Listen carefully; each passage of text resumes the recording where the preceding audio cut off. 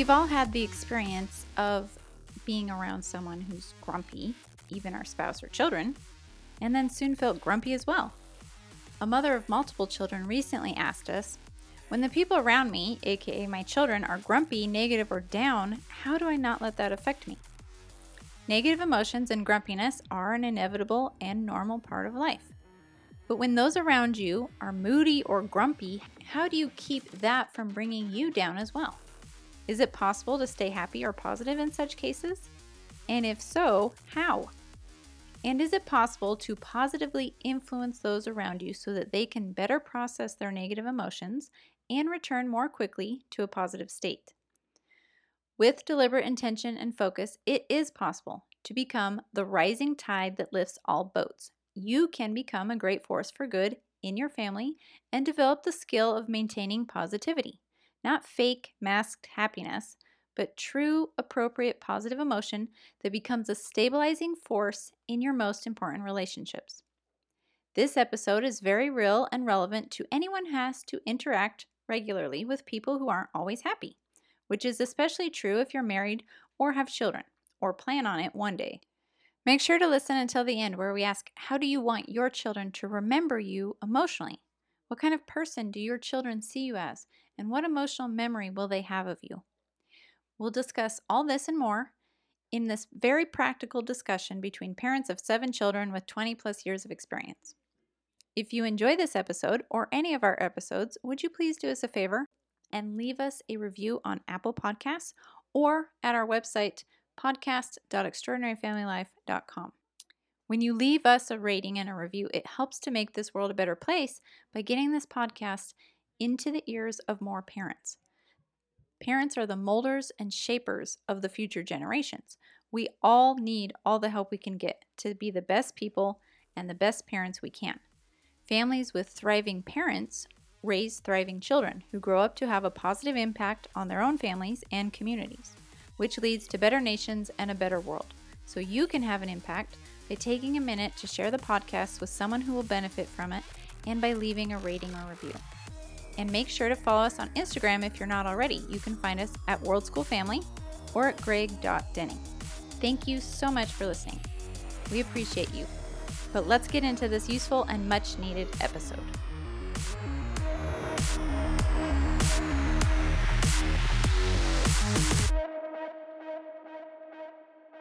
Hey everybody, welcome to the Extraordinary Family Life podcast. We are your hosts, Greg and Rachel Denning. We are the creators of the Extraordinary Family Life formula because we're the creators of an awesome, extraordinary family life that we live. And Rachel's writing a book, and I am writing a book, and actually thoroughly enjoying this process. And man, life is so good, isn't it, babe? Yes. Yes, dear. Whatever you say. Whatever you say, dear. I didn't mean to sound like that. We have so much going on in life right now, and it's so busy and overwhelming, but it's awesome. What's the alternative? An underwhelming life? No, thank you. That'd be lame. That would be so lame. So today, we got a really great question, and the question was, how do you not let your kids, when your kids get in a negative funk or a family funk, or your spouse, when the people around you are grumpy, are grumpy or down or negative, when they have a bad attitude, how do you not let that affect you? In other words, how do you not get pulled down or dragged down? I like that word, dragged down. How do you not get dragged down by the people who are in your proximity when they go negative? And it's a phenomenal question. Mm-hmm. And it's a legitimate challenge. And a very legitimate challenge. It's particularly, I think maybe we've lost touch with this a little bit because our family dynamic is so positive. Overall positive. Yeah. Like the vast majority of the time. 80+% for sure. I would say like 98.80%. You are higher in optimism than I am. I have more neuroticism that's than you Rachel's do. That's her negativity coming out there saying we're only 80% good. No, like 80% positive. It's a very tiny issue in our family because we've been so deliberate and intentional about it from the get-go. So we learned how to do this early on, so we've created the result. Yes, which definitely started with you. So I think it's a great example of, you love to say a rising tide lifts all boats. I mean, this is a great example of that. You are the one who started out being positive, and you started doing that before we met as a teenager. Because of this very thing. I was around, as a teen, I was in bad neighborhoods around either toxic people or discouraged people or negative people. Or legitimately depressed and suicidal people. Yeah, really dark spots. And I got jobs in those areas at gas stations in the bad part of town. And these grindy restaurants and movie theaters and like manual labor. I was working around very negative people. And I felt it, like you felt it. We all feel it.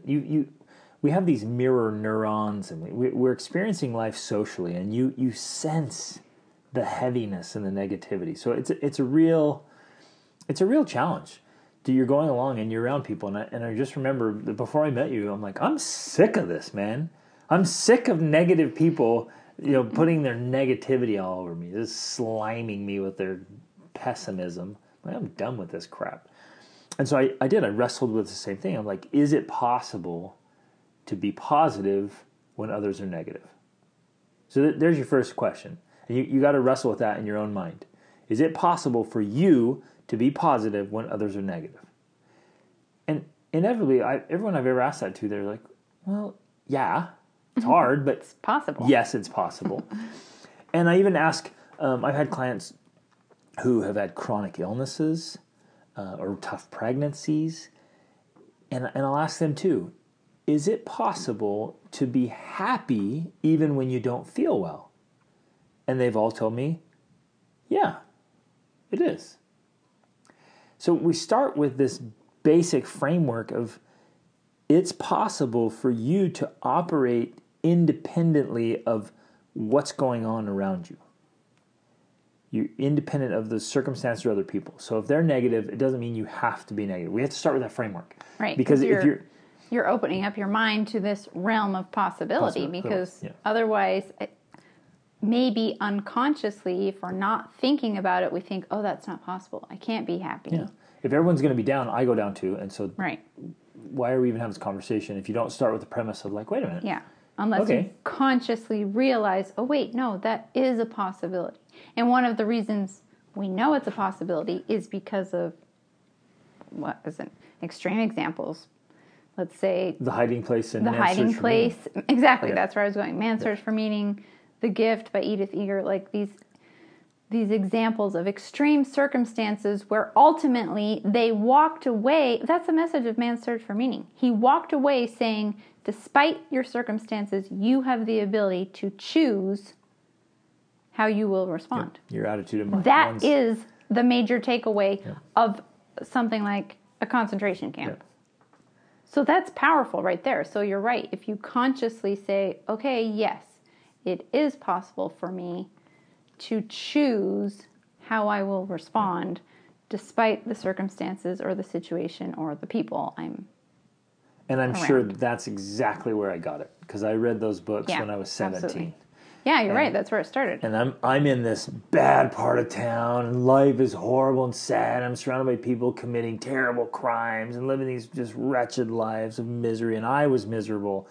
And I'm reading The Hiding Place, and reading Man's Search for Meaning.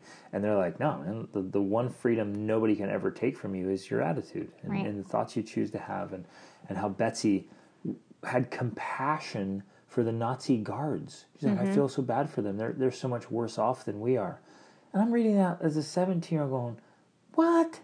No, man, it's me. I'm the sad one here. I'm the victim. And it totally changed things. Right. And I realized, wait a minute, I can choose. So if they can do it in that, I can easily do it at work where people are negative, right? So you start with that framework, and then I think the next step is, well, what would you like to do? Who would you like to be in those difficult situations, right? You have to be able to visualize it. You have to see it. You have to picture it. How would I respond to this as my best self? Or as my positive self. Or my positive self, right? When others are negative, what do I want to do? And you have to play that out ahead of time. Right. It's like the spiritual creation before the physical creation. So in your mind, be like, okay, let's pretend I go out and run some errands, I go to work, and I come home, and man, everyone's in a bad mood, and they're all fighting with each other. This is all a bit ugly. And instead of you jumping in the fight and diving headfirst into the drama, how would you like to behave? Mm-hmm. And you think through it mentally before you're actually in that situation. In fact, some of the ways you do this is by anticipating it. This is one of the things that years ago I remember us thinking that, I think we listened to Wayne Dyer, and he said something about it, that it's actually neurotic for us to expect our kids to not get upset or to not fight. It's actually crazy for us to think they're going to be perfectly happy all the time. They're going to not fight. They're going to get along all the time.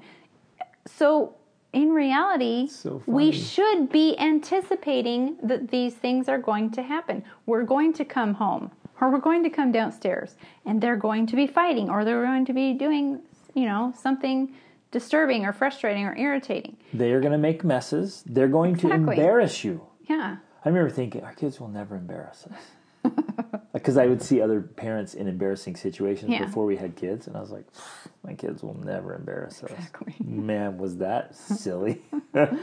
And so if you anticipate that instead and mentally walk through this role-playing, in a way, saying, okay, I know I'm going to go downstairs. I know I'm going to get home from work, and my kids are going to be grumpy. How am I going to respond to it? Now, a little caveat here. That might actually become negative forecasting. Yes, you might actually become negative by thinking about the negative things that are potential. I know my kids are going to be. Oh, I'm already in a bad mood. I haven't even gone home because I know as soon as I get home, my kids will be in a bad mood. And you're like, whoa, man, you're setting that fire. So you do this from a really positive state where you're like, okay, I mean, it's human nature. Like, and again, if you train your kids and raise your kids well, and you have a good relationship, this will get rarer and rarer. It's like in our family, it's really rare. Our kids generally don't fight, and they're pretty positive. Like we have a really great family dynamic because we've been intentional about it. I don't say that to brag. I say that I share that literally as hope and proof. Like if you're intentional about it, like the results are real. They're real and they're tangible and they're awesome. But if you can anticipate some kind of scenario, if it's happened before, it may happen again. Walk through it and picture it. Say, okay, my kids, let's say a couple of my kids get into a fight. How do I want to handle that? How would I handle it for my best self? And then you walk through it, and then guess what? When it happens, you'll be like, ooh, it didn't catch me off guard because I already thought through the scenario, and now I know what to do because I already came to a conclusion. It's so hard to think clearly when you're in reactive mode. Yeah. I think that's where a lot of us get into trouble. We're reacting. We're not responding deliberately. We're reacting unconsciously. So, and it's usually because it catches us off guard, which, again, back to your point, is so ridiculous. Like, everything's just going to be rainbows and unicorns after we get married. And this all bliss. And I'm like, are you kidding me? I thought my kids would never do this, right? And you're like, no, okay, we're going to have this reality check. So then how do I want to respond? And you guys, if this is one of the most powerful things you can do. To do the mind work and the writing, you've got to write this down. Write it out as clearly as possible. Who you want to be and how you want to do life. Like picture it, see it, make some commitments, set some alerts, write down some declarations or affirmations or capture it in your philosophy journal. How are you going to respond when others are negative? And then if you take deep responsibility and ownership for the energy you bring, how you show up, and it has to be independent of others. Yes. Which is where, I think that's where I made that switch early on. Well, I want you to finish, but I do want to say something about that. Are you finished? Go. Okay. Because as you're talking, I'm thinking that I think one of the problems people run into with this, and I know for me it's been a struggle too, is that you might think in your mind that, okay, I'm going to go in, I'm anticipating the situation, I'm going to be positive, and everyone's going to respond and change and be happy. It's going to be amazing. And in reality, I think if you have the intention of changing the other person's mood by you forcing happiness and positivity onto them, that doesn't really work. And so that's not what this is about. It's not about changing their mood. It's really about just maintaining your mood, right. Maintaining your positivity. So when you're talking about taking ownership, you're taking ownership of how you feel, not about how they feel. The outcome. Yes. Yeah. Oh, thank you. That's so important. And in fact, I think a key ingredient or part of this is actually just accepting their attitude and acknowledging it, and in some ways helping them process through it. Because if your kids are grumpy about something, they usually have a reason. And so if you can maintain your own positivity without being, inappropriately positive or inconsiderately positive, and then say, hey, what's going on? What's happening? Why don't you tell me about it? Or hey, are you feeling this way? Especially for younger kids, narrating for them or articulating for them helps, because like, oh, are you upset because your sister did this thing? Yeah, that's what it is. And ask questions. Yeah. Don't put declarative statements. You don't go planting things in kids that aren't there. Yes. But that helps them to voice how they're feeling. And for even older kids sometimes, they need this. They need help finding the right words of explaining how it is, why they feel the way they do. So, but in order for that to be done well, you need to not be caught up in their negative emotion per se. And this is interesting, and there's a little bit of an art form here, because you want to be empathetic and you want to kind of feel what they feel, but you don't have to take on their burden. Yeah. And you don't have to try to prevent it. I think sometimes we step in and we're like, oh, we don't want our kids to feel sad or angry or pain all the time. And so we try to tell them they don't have to, or they don't need to, or like, hey, let's just change. We're not doing that. We're not talking about that, because they need to feel the full range of emotions. But it doesn't have to, you don't have to, like, if your kid, here's a perfect example. If your kid makes a mistake and they need to feel bad for it, you don't have to feel bad for it because you didn't make the mistake. Mm-hmm. So you need to have empathy for what they're feeling and experiencing, but maintain your state. Yeah. The same is true when others come to you, your kids or others, and they come and they share their burden with you, which in our work with coaching, we get gigantic loads dumped on our shoulders. If I were to even take on a fraction of the loads that get shared with me, because a lot of people like this, spiritual leaders do it, counselors do it, they almost feel like they have to take the load off the individual and take it on themselves, and it crushes them. It can't not. It would just demolish me if I was taking on this load. So I can be right there. I can be present. I can even feel it. I have the ability to feel what people are feeling, and I can be right there with them, but not take on the burden. Yeah.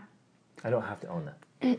And I think that is sometimes what's happening is they're feeling an emotion, and you're feeling it with them, or I think moms like to do that. They want to remove that from them, and so it's almost like they feel it too, hoping that the kids no longer feel it, when it doesn't work like that.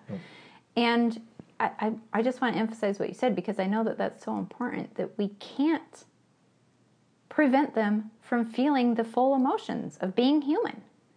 And in fact, when we try to prevent them from feeling those things, we're actually handicapping them, really.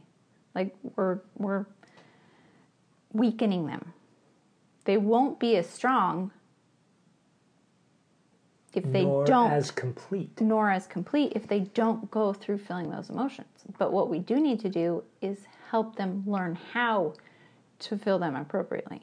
and how to work through them in a healthy way. Yeah. So those are kind of the tools we need to focus on if there's a lot of negative emotion happening. If there's a lot of grumpiness, if there's a lot of discontent, like all of those are simply symptoms and signs of other issues, deeper problems. Or needs not being met. Exactly. And so it's when we focus on the source of those feelings that we can actually resolve the real issue. And I think, maybe when someone's asking, well, how do I not get grumpy when my kids are getting grumpy? I think part of the problem is, without them realizing it or knowing how to articulate it per se, my kid's feeling grumpy. That means they're upset about something. I'm upset that they're upset about something, so I'm feeling grumpy too. And so the real question is, how do we solve this? How do we get to the heart of the issue, right? So that we can all feel better, we can all feel happier. Yeah. And I think that's a part of it, is recognizing that this is a process of the human journey. We're going to feel these emotions. And part of the solution is, if you don't know how to help them process the emotions, you need to learn how to process the emotions. And then you can share with them the process of doing that. Yes. But you can't give what you don't have. You can't teach what you don't know. Exactly. Right? And so if you are in a really good mental emotional place, and you can stay in a good emotional state, you're that much more effective in the energy you bring to the environment and the problem. And in some situations, staying positive and peaceful will actually create the change you want. Like, I'll come in sometimes and there's any kind of negativity, I can just come right in with just a ray of sunshine and bloop, it's all gone. It goes away. It just, the darkness dissipates when you bring the light. And then other times you come in and they're positive and they want to sit with it. I'm like, okay, but I'm going to stay positive and go on, and they see that. And we're setting and modeling these examples. Yeah. I thought of one more thing, though, I want to bring up, because I think sometimes what happens is, if the child is getting upset or grumpy and it triggers you to feel that way, well, sometimes the problem isn't actually them, it's you. Mm-hmm. It's that something is unresolved within yourself that you haven't dealt with, and it's being triggered by whatever emotion that they're feeling. And maybe it's reminding you of something in your past or something that happened and that's never been addressed, it's never been solved. And here it is now being brought up. And so that's, I think, another reason sometimes why we can grab onto those emotions of the people around us, because it's stacking on top of the emotions we've already had in the past, especially the ones that we haven't processed or worked through. Or like the thorn that the Untethered Soul talks about in that great book, where you got this thorn and you're protecting your thorn, and your spouse or your kids can flick your little thorn and accidentally baby, whatever they're experiencing now, it hits that and it brings up all that pain. So good, that's one reason. Hey guys, it's Rachel, just interrupting for a minute here. I wanted to let you know that Greg and I actually did an entire workshop teaching your children to manage their emotions. Now, of course, this plays into ultimately learning how to manage your own emotions. So it's a very powerful workshop that goes into both personal emotional management as well as modeling and teaching your kids how to do this. Now, this was a workshop that we did as part of our formula, is what we call it. It's the Extraordinary Family Life formula that we have created. And every month we go live in Zoom. We do workshops on different topics. And the Teaching Emotional Management workshop was one that we did and we recorded. And it's in there along with literally dozens and dozens and dozens of workshops covering everything from parenting to marriage to money to family life and culture. Things like how to stop yelling at your kids and the real reason your kids won't do what you say, and how to talk about sex and have difficult conversations with your spouse. All of these things are topics that we cover in hour-long workshops that are part of the formula. So when you join the formula, you get access to all of these past recordings, plus you get to meet live with Greg and me every single month. It's super valuable. It's very powerful. You get to ask us questions directly. So it's like listening to our podcast, but you actually get to talk to us and you get to say, well, what about this? And what about that? And we have these similar type discussions, but we also get to have your feedback and we get to have your specific questions. So it's something that's very powerful and very useful. And we have a great community in there. So if you want to learn more about joining the formula and specifically about taking the workshop on teaching emotional mastery and control, then make sure to click the link in the show notes and it will take you to a page that will tell you more about it. Now back to the episode. I think another one might be, maybe there isn't necessarily a thorn there or an issue, but you still lack, perhaps you're underdeveloped in maintaining your own emotional sovereignty, where you don't quite have the strength and fortitude, which I actually, as I'm saying this out loud, I'm picturing it. It's one thing to be just positive when everything's going right. It's another level to be positive and optimistic and in a good state when things are going wrong. And that takes some exercise. And the exercise gives you that strength. And so we all want to become that caliber of a person where, whatever's going on, I can stay in a good place. And so it's something you work on and you develop. I think the way to start there, because and some of you listening may be like, okay, great, this is all awesome, I get it. How do I actually do it? And one thing we've loved to do for a long time is just ask people, what is your predominant emotion? What are you feeling most of the time? It's a really great question. I think I want to ask all of you who are listening, just answer that again. And maybe it changes from time to time, but take an average week right now in your life. What do you feel most of the time? What do you feel, babe, most of the time right now? Drive and ambition. Nice. To get lots of things done. Yeah, I think I'm the same. Right now we have so many moving parts and so much going on, big things. Yeah, I wake up feeling driven and a need to be active and productive and effective. Like, we cannot be messing around right now. We got to get things done. So the most common answer we get from audiences we've spoke to, from adults, is usually the most common answer is some form of irritation or frustration.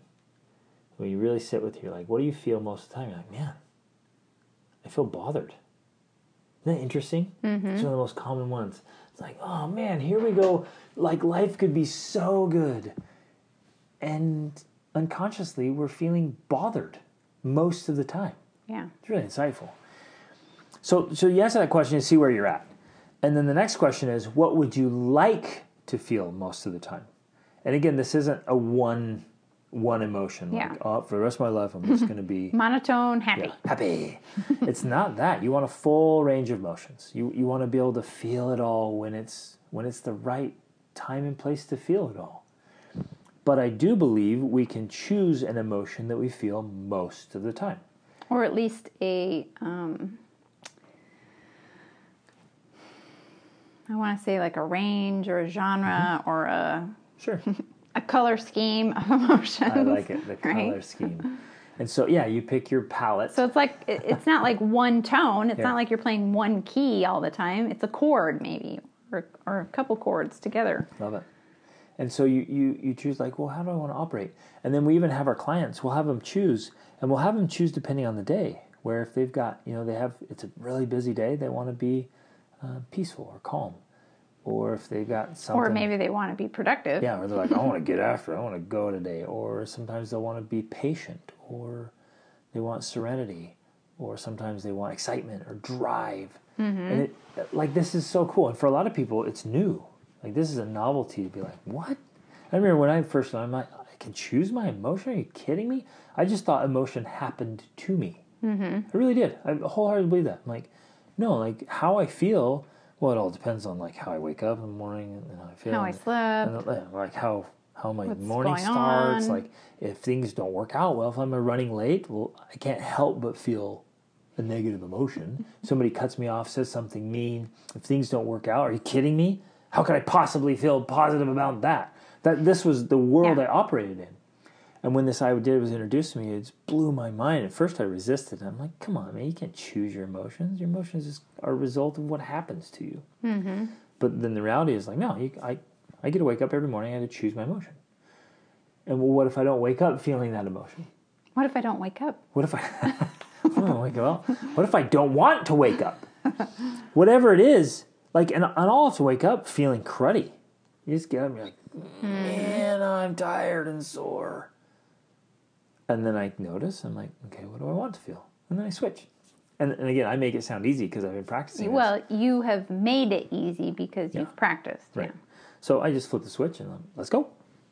And so I get to choose my emotions. And, whether something works well or something doesn't work out at all or poorly or something, frustrations, things don't happen the way we'd like, or stresses, like whatever's happening, we always have a choice.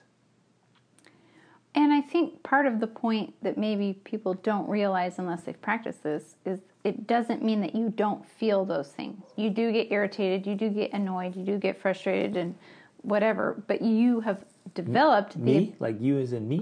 Let me finish. Okay. I don't know if you're using you as the general English term I'm talking for about people. You, Greg Denning. Okay. Ustedes. It's not ustedes, it's usted. It's tú. You, Greg Denning, have developed the ability to change that in a moment. Yeah. And that's happened through practice. Now, it's possible for everyone. For some people, it takes longer to do that. But the point is, you feel the irritation, frustration, annoyance, whatever, and then you can make the switch, which for you has become within seconds. But with practice, anyone can do that. For some people, it might start out and it takes them an hour or two to recover from some annoyance or irritation, or longer. Maybe it takes a week. Some people are like that. But with practice, you can shorten that time so that you can then switch in moments. Yeah. Which is so relevant to a family situation. Yeah. Where your kids drop something, break something, make a mess, do something foolish, fight, and your instant reaction is like, ooh. I'm going to wring your neck. That makes me so angry, so frustrated, And if you catch yourself, feel it for a second and then switch it. Flip the switch. And I'm not burying, so just to be transparent here, I'm not burying, I'm not ignoring, I'm not numbing, I'm not buffering, I'm not dismissing. I feel it, I sense it, I process it really fast. And I'm like, well, that's not how I want to show up here in this moment. Or another technique we use is creating a paradigm shift, a momentary paradigm shift. So where initially you're responding in anger and upset and thinking, how could you do this? This is so ridiculous. This is horrible. This is terrible. But then if you shift the paradigm and look at it from a different perspective, you're like, oh, okay, I understand why this is happening, where you're coming from, what you're feeling.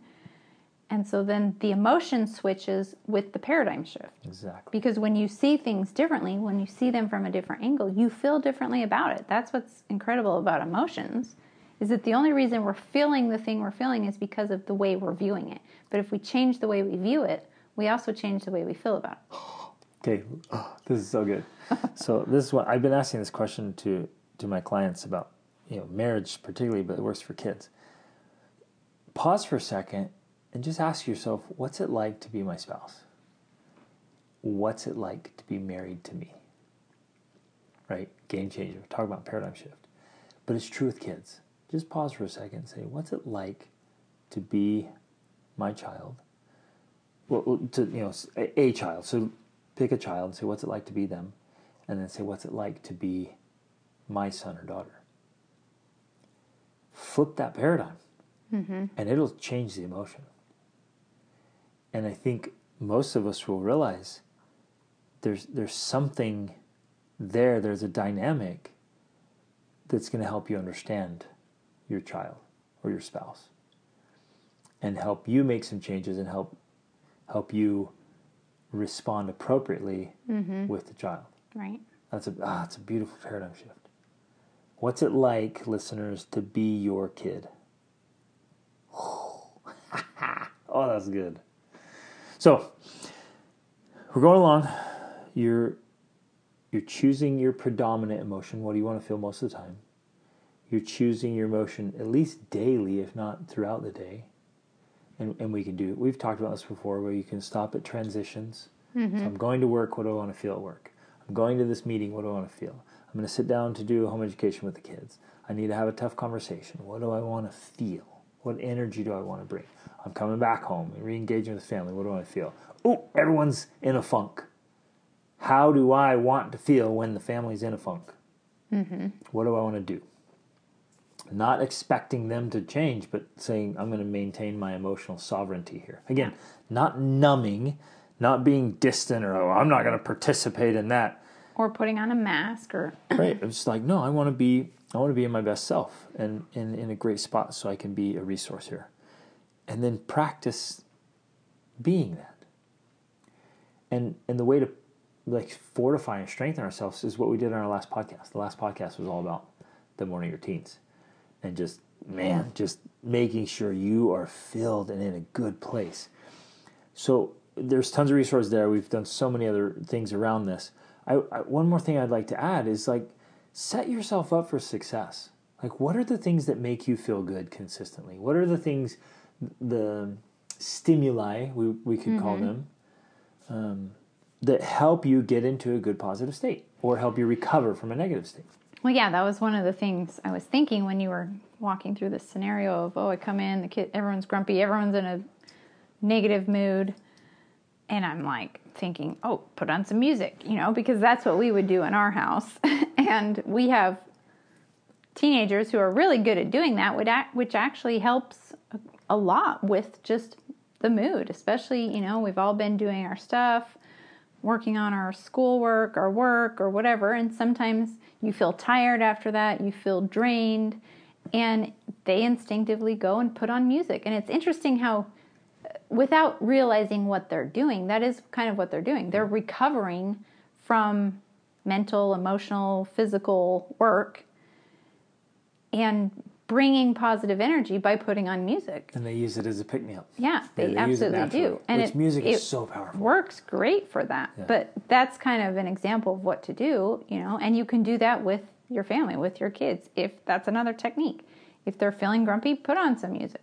Or be silly, Sometimes that, I know you use that a lot, and that works great with even our teenagers, but definitely with the younger kids, is you start being silly and playful, and that can switch their mood. Dude, that works so far, the whole spectrum. Yeah, exactly. From 6 months wrestling. Old until up to 20, it's still working. Works like a champ.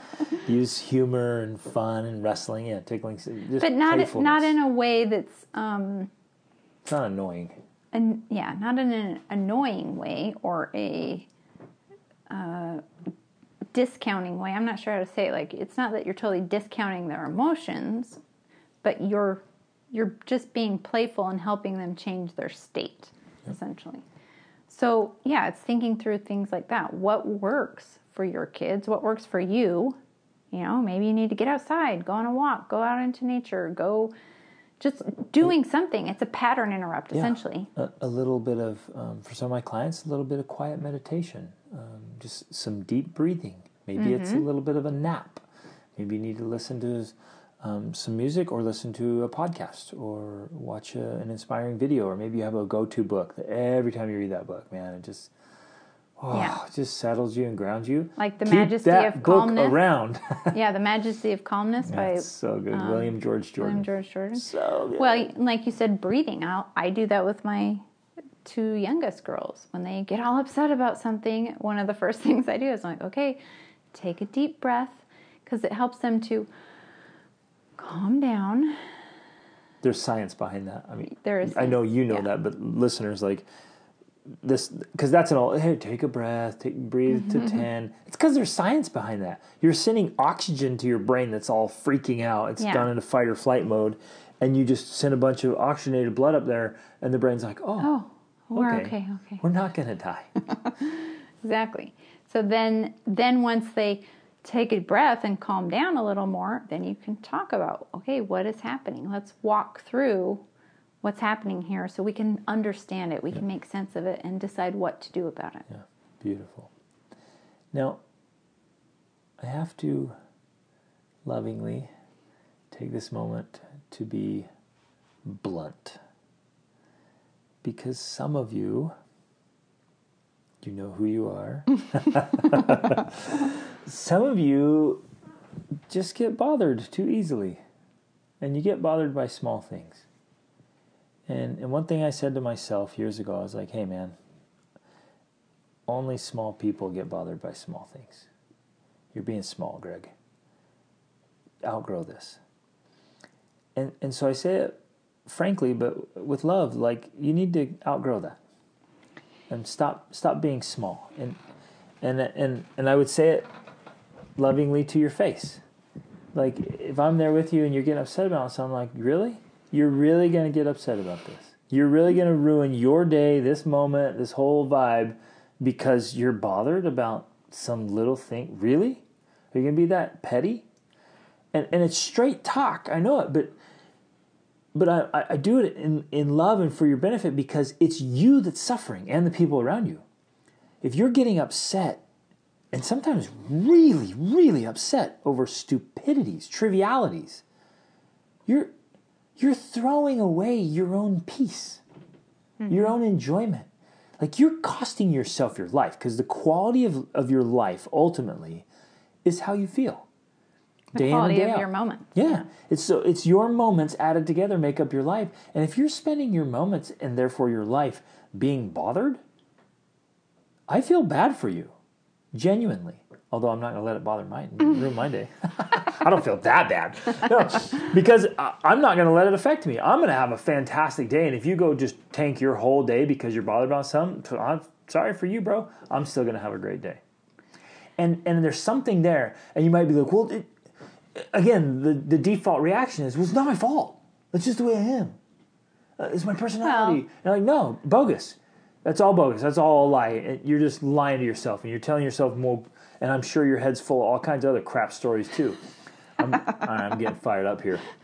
Well, stop lying to yourself and outgrow that crap. Or it's not my fault. It's my kids' fault, because they're the ones getting upset about all the little things. They're making me feel this way. There's another lie.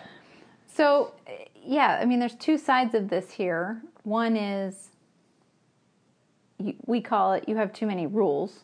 Because people do. They will have all of these rules in their head, mostly, of how things are supposed to be done. And then if someone breaks that rule, even though they don't know it's a rule, you lose it. You get so upset. So in this whole thing, because you're like, well, that's what my kids are like. They have all these rules and they're getting so upset, and then it's rubbing off on me. Well, part of the problem is because you have a rule that they shouldn't be getting upset. Yep. And so because that's your rule, when they get upset, you get upset, and now everyone's upset.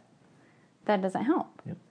So you're right. You stop getting bothered by small things, which in this case is your children, because even your teenagers are small compared to where we should be as adults.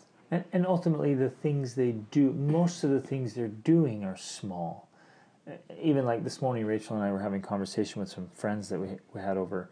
We're talking about Mickey Mouse problems. Like, most of our problems, even our seemingly big problems, in the big scheme of things, they're Mickey Mouse problems. Well, this comes back to this idea of these false expectations. It's as though we expect our kids to not make mistakes, to not do things that are wrong or off or inappropriate or, off course. When in reality, that's what they should be doing. They should be making mistakes. They should be failing. They should be acting their age. Because where else is a better place for them to do it but at home? And what could they possibly act out otherwise than what they are? Yeah. Like, how can... It's neurotic of us to expect a 9-year-old to act like a 13-year-old. Right. Like, that's just foolish. Or to expect even a teenager to act like a 40-year-old. An adult, exactly.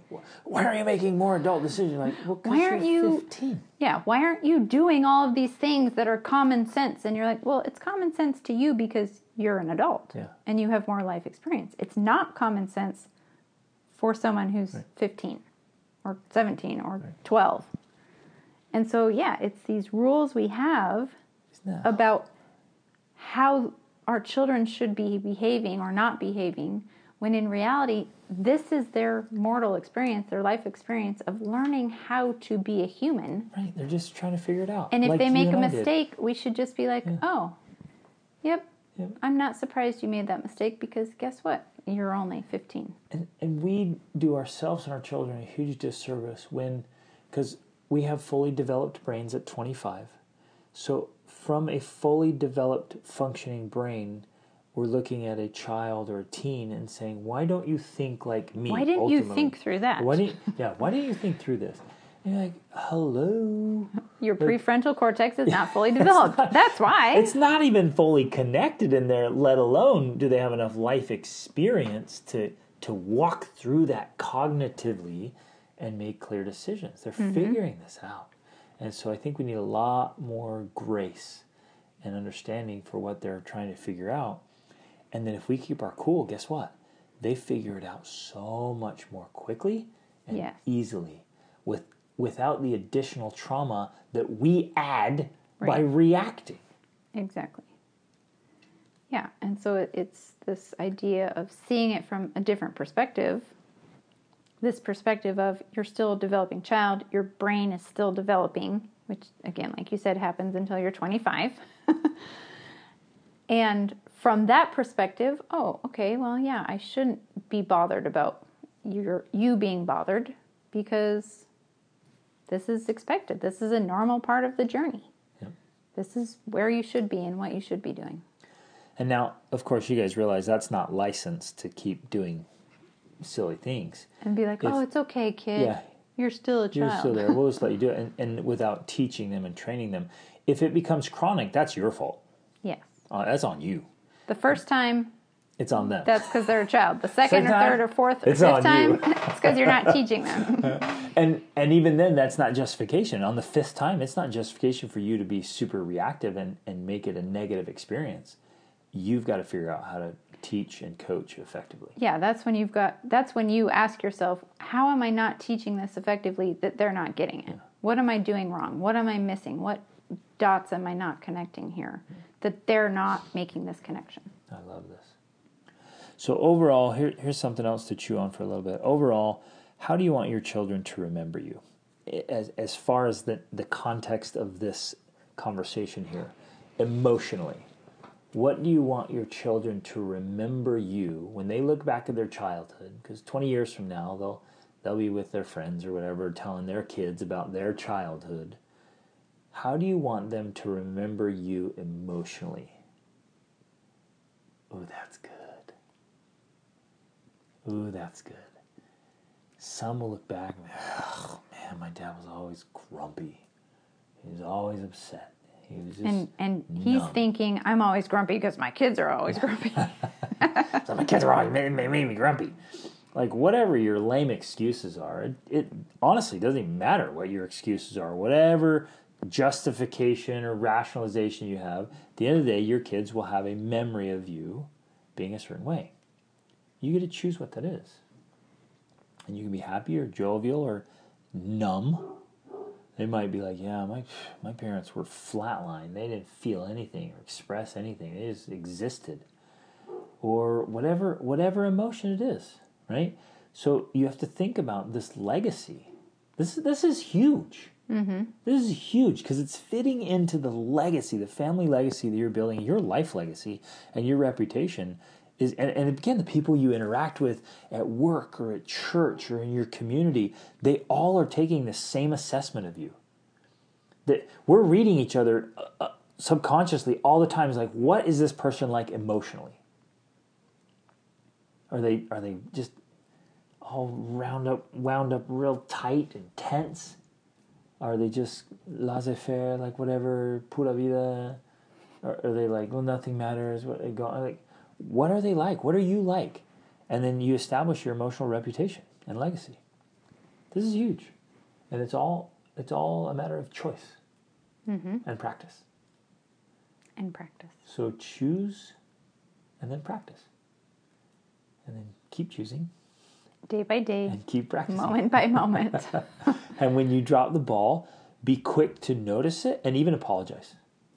I remember, years ago when I was trying to make these changes, I would have to apologize often to the kids. Like, hey, sorry, gosh, I'm trying to be really positive and not reactive. And that time just caught me off guard. I reacted. I'm really sorry. And I kept doing that until I'm like, well, now I'm like, that's rarer and rarer. Definitely more rare. Yeah. And that's the goal.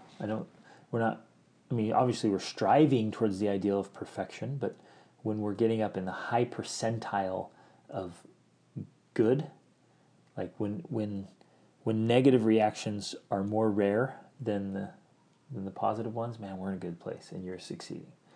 So, and pick your percentage too. Like if you're doing great 70-80% of the time and you call that success, bam, fantastic. Unless the small percentage of the time your explosions are so ugly that they're overpowering and damaging and causing emotional trauma, you got to stop that crap. But the coolest power is you have that power to do that. That is the greatest thing. Mm-hmm. You have the power to choose what you feel, how you feel, independent of what anybody else says or does. Nobody can make you feel anything. And again, you guys, I have to emphasize this. This is coming from a guy who used to have an insane temper. That's you. That was me. I had crazy temper. I would get so angry because punching of what holes in other walls. people did. And I blamed them, and I believed it was their fault. They're the ones that made me mad. And then I realized that's actually not true. Nobody can make me feel anything. And when I came to that realization, started practicing it, total transformation of the emotional way of being. Booyah! Love this stuff. Okay, thanks you guys. If you subscribe to the podcast if you haven't yet, and share this. Anyone you can think of that you're like, man, they need this reminder. You're like, you really need to hear this. You really need to know about this. But share it, because it's powerful for all of us. We can all live in a better emotional state. I mean, play your life out like that. Imagine your life with you operating most of the time in a way better emotional state. That's just an awesome existence. And we want that for all the people around us too. So share it with the people you love. That is what, like you were saying before, that is what makes life better. Because life is made of your moments, and if your moments are filled with better emotions, you have a better life. Yep. It's really how it works. Yeah. Even if your circumstances aren't yet ideal, exactly, you can still have a better life. Lean into the positive emotions and have a more positive existence. Mm-hmm. It's awesome. Okay, love you guys. Reach upward.